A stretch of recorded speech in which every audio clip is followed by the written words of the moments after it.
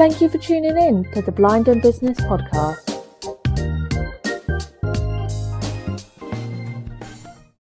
Hi everyone, and welcome to the Blind and Business podcast. Today we are joined by Asel. Asel, do you mind telling us a bit about yourself? Yeah, sure. As you said, Rebecca, my name is Asel. I was born with a visual impairment. I've got albinism. And I grew up in the UK. I went to just a normal state school where obviously I went through my GCSEs, my A levels. And actually, when I was a teenager, I was actually quite creative. I really enjoyed art. I really enjoyed drama. And one of the things that I enjoyed most exploring within my art is I became really aware about the fact that I have a visual impairment and that maybe I perceive the world slightly differently to other people. And at the time, I used to do a lot of sort of painting, trying to explore that, where I kind of began to realize that how we perceive the world is not only through our eyes, but it's also sort of what happens in our brain. So having this realization during my teenage years, it got me quite interested in psychology.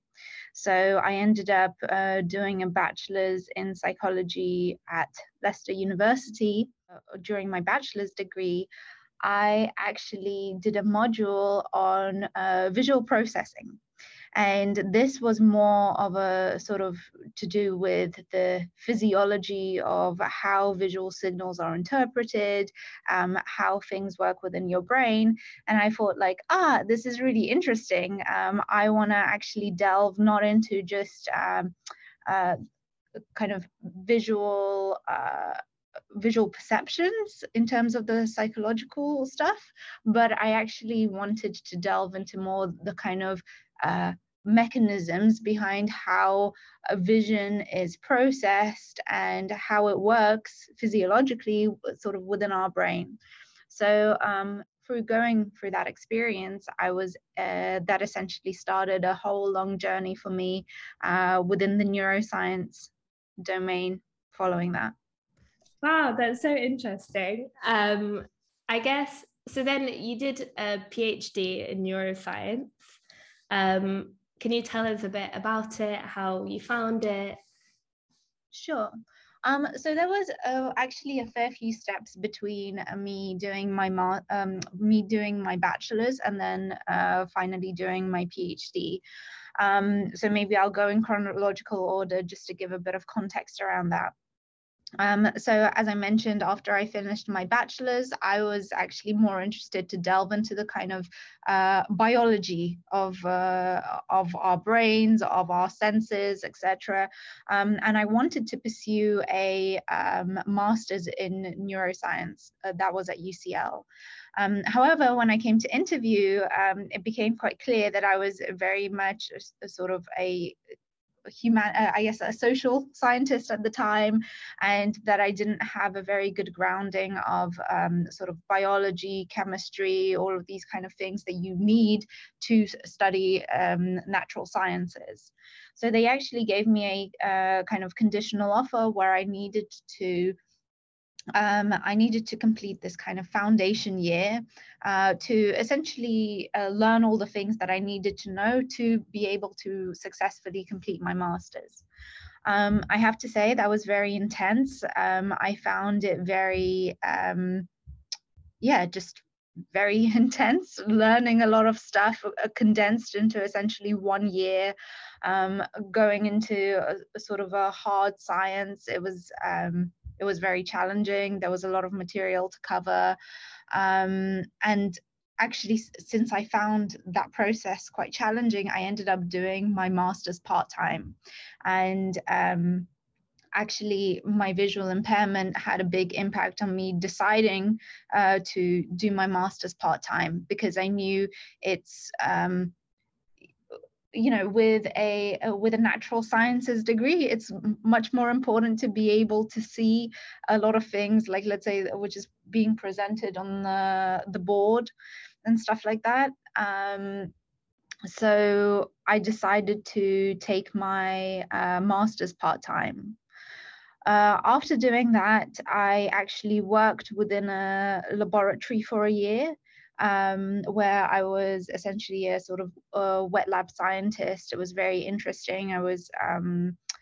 My main topic of exploration was localization and memory, so how we locate ourselves within an environment.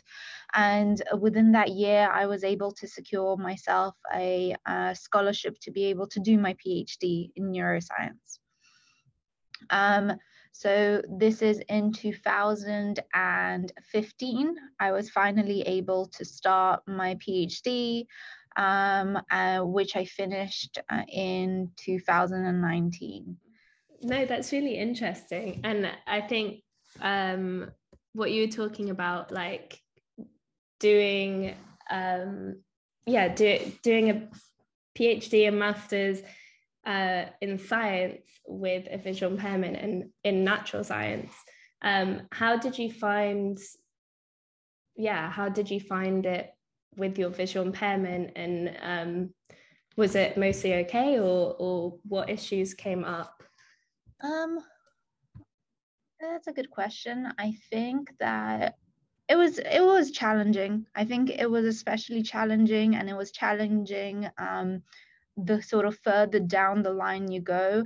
I guess there are less, or like if further up you go up the sort of academic ladder, there are of course less examples of people that have certain limitations, including visual ones. So generally, let's say the environment is not it's not built around someone who has those limitations, and I don't think it's necessarily a bad thing. It's just a kind of a lack of exposure, and people don't really know how to help, even if they are willing to help. So I think a lot of it's challenging because a lot of the responsibility falls on you to be to decide, first of all, what you are capable of doing or not doing. Again, the responsibility falls on you on getting the help that you require, and also potentially pushing for people to help you. So I think because of these types of things, it is challenging, because essentially the environment doesn't necessarily cater to someone with a visual impairment. However, I do think that it is important to sort of kind of spread the word, have that representation, and accept those challenges to, because at the end of the day, the more exposure there is, the more these types of environments can become more friendly to people that have a variety of different disabilities. So yeah, I would say there are some of those challenges, essentially, where people don't know how to help you. Sometimes people are unwilling to help you, and I think it's just a case of just really pushing through with it. I completely agree with what you were saying. And yeah, how, I guess also, like, how was it for you deciding to move away from neuroscience and science when you've spent a long time kind of studying and researching into it? It was a definitely a challenging decision to make, just because I guess let's say at the end of my PhD, I sort of finally felt like I'm kind of getting good at something. Finally, I'm not a newbie anymore, and kind of stepping away from academia and kind of learning everything from scratch and entering, as they call it, like the real world, clearly at an older age, where a lot of your a lot of your peers have already established themselves within industry, and you're just kind of looking for, let's say, grad jobs and stuff like that, it can be quite disheartening to kind of decide to leave that all behind. But I think for me personally, there was a number of reasons why it was worthwhile making that transition. First of all, just generally, like, let's say when you're doing a PhD, and as you climb up that academic ladder, essentially you become more specialized in something. That's why you often see people that are, professors, and they're really excited about a certain type of protein or a certain type of channel or whatever else it is. It's because essentially you can't remain a generalist within science. You need to specialize in something. So that was something that I personally found doesn't suit my personality type. I like being interested in many different things. I like being exposed to many different things. And I found the prospect of having to specialize quite restrictive. So that was one of the first considerations. And of course, one of the other big considerations was my visual impairment, because even though I was very happy to take on those challenges of associated with my visual impairment during my PhD, like, let's say, for example, just in terms of like doing experiments in a wet lab setting, for example, pipetting or something like that. It is, I think it was relatively obvious that these kind of everyday tasks, they were more challenging for me to do. They would take me a longer time to get better at. They just consumed a lot of my energy, let's just say. So it came to a point where I just needed to essentially recognize that I do have a certain limitation. And I think that it would have been very challenging to push further up that academic ladder, knowing that other people essentially might be able to do things faster than me. So after your PhD, you went into technology. Can you tell us a bit about kind of your transition into tech, how you transitioned, how you find it? Sure. So basically, what got me interested in tech in the first place, I would say, basically during my PhD, within the first couple of years, I had this idea for a startup. It was completely unrelated to my PhD. It was actually just essentially, I like going out to, I feel like we're all lucky to live in London. I feel like there's obviously a lot of places where we can go out to, different restaurants, bars, whatever else to try. And I thought to myself, like, oh, it's really annoying that there isn't an app which lets me record my location recommendations. Just to say that at the time, Google Maps did not have that functionality. So I ended up sort of being like, oh, I have this idea. I feel like it's a great idea, and I want to develop that. And obviously I didn't have the money to pay for a developer to develop the product.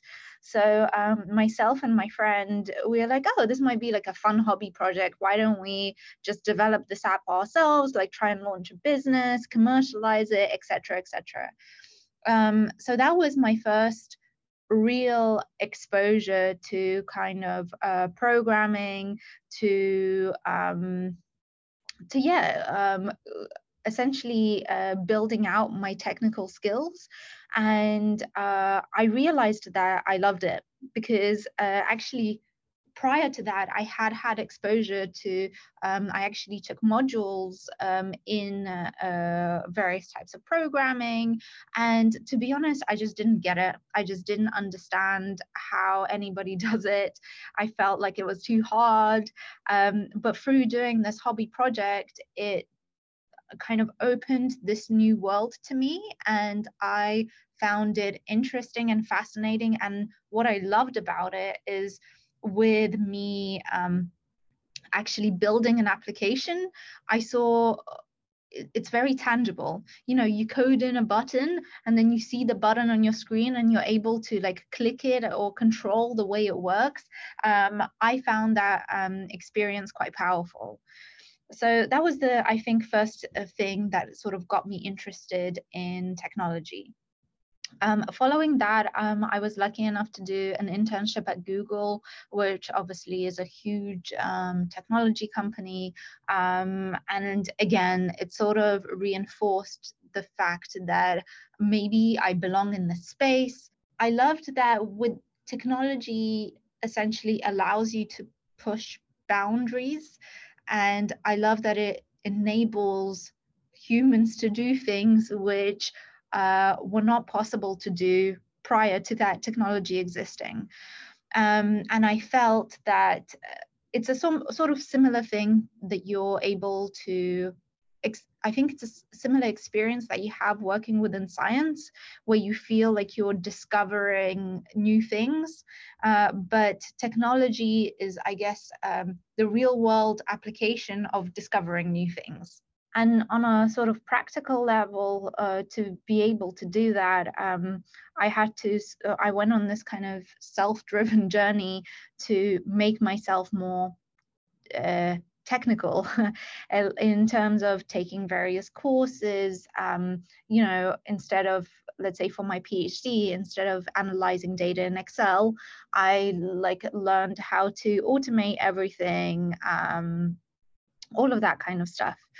So yeah, actually that was my journey into technology, and I've been building on that ever since. Wow, I find it so impressive, because it seems like already twice in your career you've pretty much taught yourself into kind of certain industries, like, yeah, with science, as you were talking about before, and now with technology. Can you tell us a bit more about your time with Google, your internship, what kind of things you did, and how you found working at Google? Sure, of course. So for my internship, I actually worked at Google Cloud. I was part of it's called an inside sales team, where basically, essentially, I mean, your objective is, well, maybe not my personal objective, but the team's objective is to sell Google Cloud products. And basically, the great thing about the Google internship, even though I didn't obviously see myself going into sales in the future, it's good that they allow interns to kind of explore, to find themselves, to try and you would normally have a lot of coffee catch-ups with people to try and understand the different roles that exist within the organization. And of course, the organization is huge, right? So there's definitely a lot of opportunities. I had a brilliant time during my internship, in terms of it really opened my eyes to the world outside of academia. It really got me excited about the prospect of, again, kind of taking the problem solving skills that I've learned during my PhD and applying it to real world problems, which, Google, I guess, deal with in terms of product development and stuff like that. It reinforced the fact that I wanted to be within this kind of tech sphere.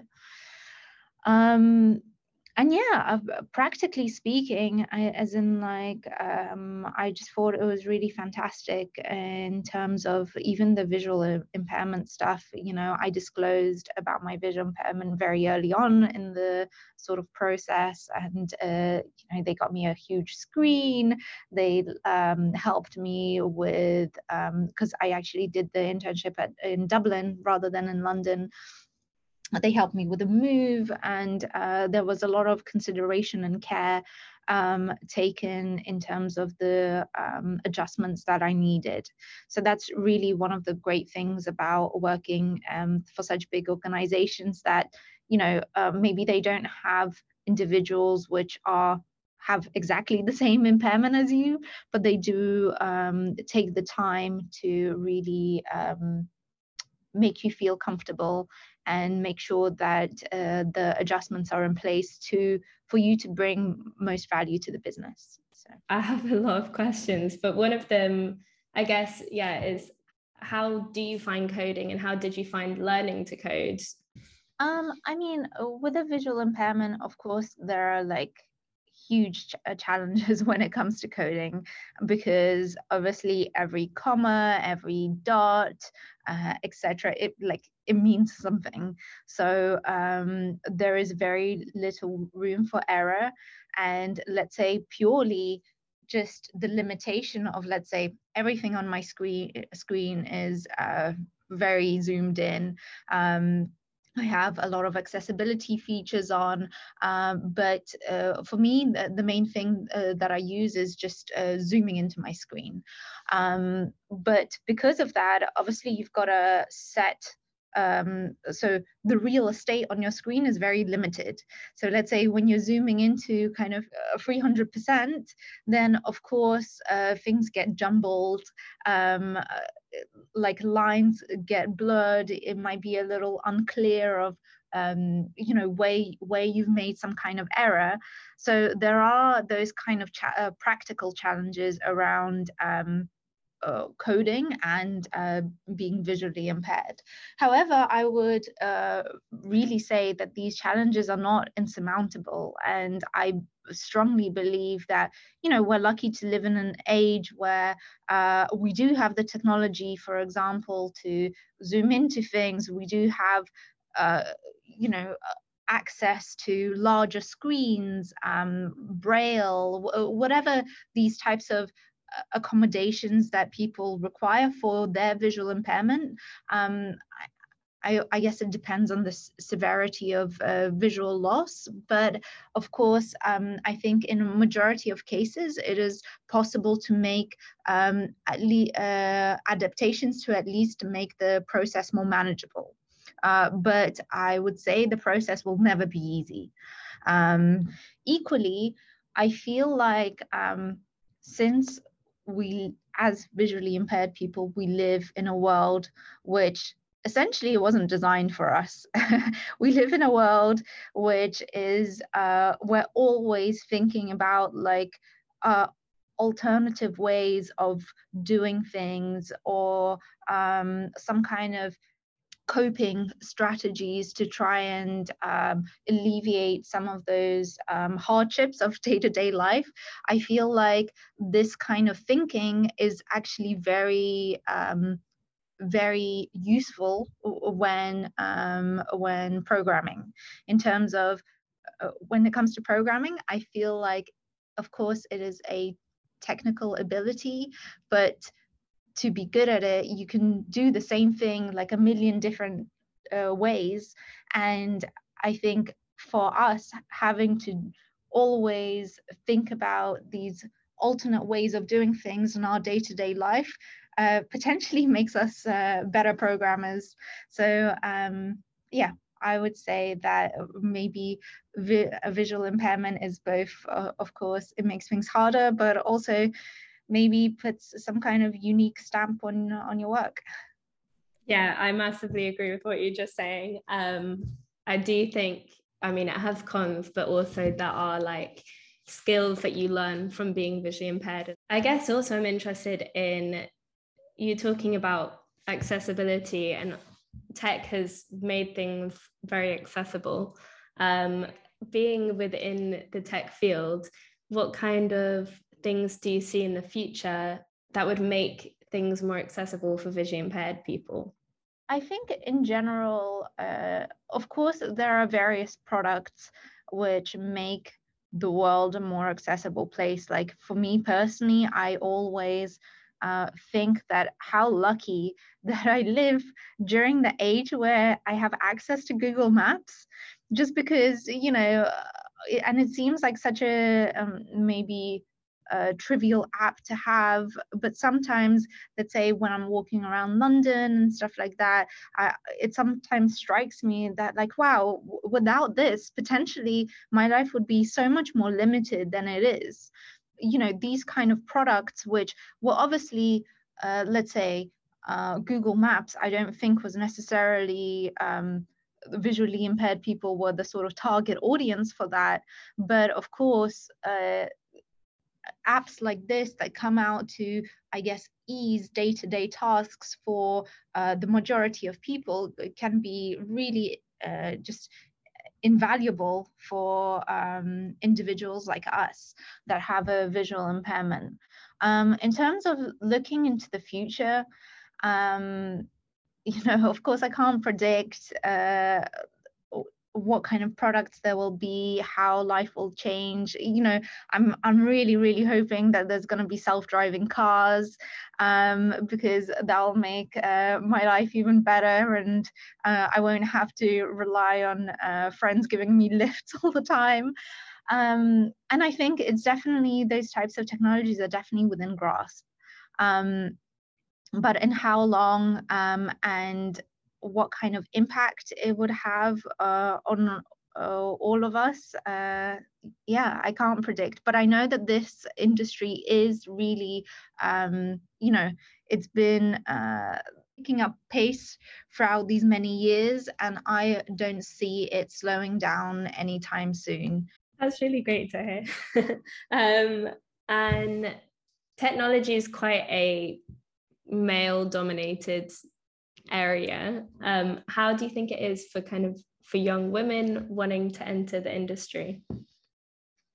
Again, I feel like I keep using the word challenging within our podcast today, but I really just can't think of a better word to describe essentially a situation of being a woman, especially a young woman, within a male-dominated industry. Just to give you a bit of an assessment of how my career has panned so far, especially going into the technology space, it would be most of the time I'm either the only woman in the room in a sort of technical capacity, or I am, definitely within a minority. And of course, there have been certain sort of barriers, certain situations where no, I think it's quite difficult to make me feel uncomfortable per se, but I have been in many situations where, let's say, my technical ability has been questioned, and perhaps my male colleagues, they haven't had the same level of scrutiny to their abilities as I have. Again, it's very hard to sort of say like, oh, of course this is sexism or whatever else. I don't have confirmation of that, but just being in various situations throughout my career so far, there is definitely, it is male dominated. There is perhaps some kind of subconscious bias that men are more technically able, or they can be trusted more when it comes to these kind of technical things. But again, as with everything else, I don't believe that this should be something that should be off-putting for women. And in fact, I feel like completely the opposite, that it should be something that encourages more women to sort of come represent, to stand their ground, and demonstrate that, like, that's not the case. Because I think the more essentially, the more you break down those barriers, and you as an individual are able to demonstrate like, oh, yes, I am a woman, and like, yes, I am able to produce this high level standard of work or whatever else it is, I think then generally most people they do change their minds, or at least maybe I'm a bit naive, but I hope so. Because at the end of the day, I think it's more to do with exposure. It's the same as, I guess, people that have disabilities. The more people have exposure to people with disabilities who are competent and who are able to do things, I think the more then people can start to question themselves about their preconceived ideas of perhaps like, oh, someone who's blind can't do XYZ, or these sorts of things. Yeah, I completely agree. Have you noticed, I guess, an increase of amount of women within tech since you've started? Yes, and I'm really sort of pleasantly like, it's really nice to see that there is more and more women kind of taking technical roles, engaging more in sort of like computer science and data science, or all of these types of subjects. So yeah, I would say that there has been an increase in that, but I think it is still very male dominated. And of course, if you look more towards the kind of leadership roles, of course, there is still a lack of representation on those sorts of levels. But I really believe that it's sort of up to us to sort of change that, and to kind of not only take our seat at the table, but assert ourselves that we do belong at that table. Okay, so can you tell us a bit about your current role, what your day-to-day looks like? Yeah, of course. So I'll be honest with you, I've been in my current role only for 3 weeks.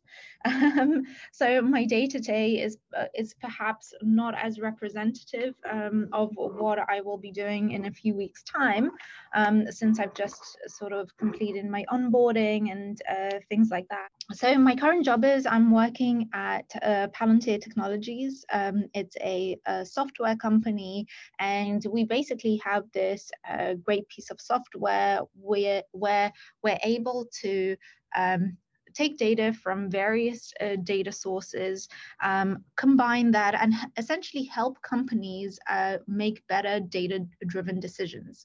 So we essentially help provide that sort of infrastructure for companies to be able to take data, which is usually in disparate data sources, which is quite messy, et cetera, and bring it to a place where decision makers are able to make better decisions by having access to various data, various metrics, etc.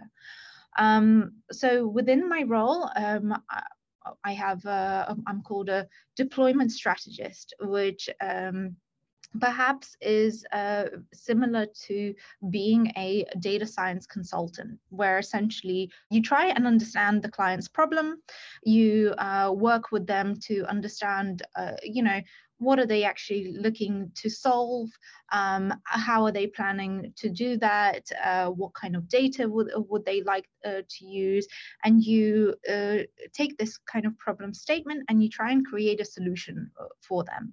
And it's very, I guess, customer based, and specifically within my role, I'm working with the NHS. So essentially how that works, as I said, there's a lot of customer engagement to work out the problem, try and create the correct solution with them, validate that solution, kind of prototyping, validating, iterating, and then finally ensuring that the customer is able to then you work with engineers to help build out that solution, and then you essentially deploy and hope that the customer finds it useful. So that's sort of my day-to-day. So my day-to-day is quite a lot of meetings, trying to understand people's problems and how we as Palantir are able to help them with their problems, as well as actually creating the solution in terms of the, you need to program out these things, you need to essentially create the product which the client will use. Can you tell us a bit about your time with Blind in Business and how you found Blind in Business and what kind of support they provided? Yeah, sure. So I first came across Blind in Business. I think I was still a master's student at UCL. And essentially they came to give a talk to, I guess, just tell individuals about their services. Obviously, when I saw the name, I was like, oh, that sounds quite relevant to me. And I went to the talk, and I kind of appreciated almost the kind of not a hardline approach, but sort of like, we want to get more people with visual impairments, with who are blind, etc., into like real jobs, and we're going to do everything to break down those boundaries. So I really appreciated that sort of attitude, which I think is the first thing that really sort of attracted to me to the organization. And of course, I thought at the time that it was something quite useful for me to engage in, because they were advertising services such as like, oh, well, help you go through your CV, will help you will help address questions such as how do you disclose your visual impairment, like at what stage of the interview process, which at the time these are all questions which I didn't have a clear answer to. So I really thought that it was great to have essentially an organization which is so tailored towards helping individuals like me really find their place in the world. And I really loved, again, the sort of ambition of Blind in Business. So after engaging with them then, like throughout the years, basically at various times whenever I've needed, even just some advice, a chat, or something more tangible like, hey, I have this CV, do you mind having a look? Or like, I'm trying to prepare for this interview, let's do some kind of mock interview practice. I've always gone to Blind in Business, and they have really been quite fantastic in terms of helping me prepare for stuff, just giving me general advice, support, reading through contracts, these sorts of things. So having that has been really valuable throughout the years. Amazing, thank you. So thank you so much, Estelle, for joining us today. Thank you. Yeah, no problem at all. It was great to chat to you, and hope someone finds this useful.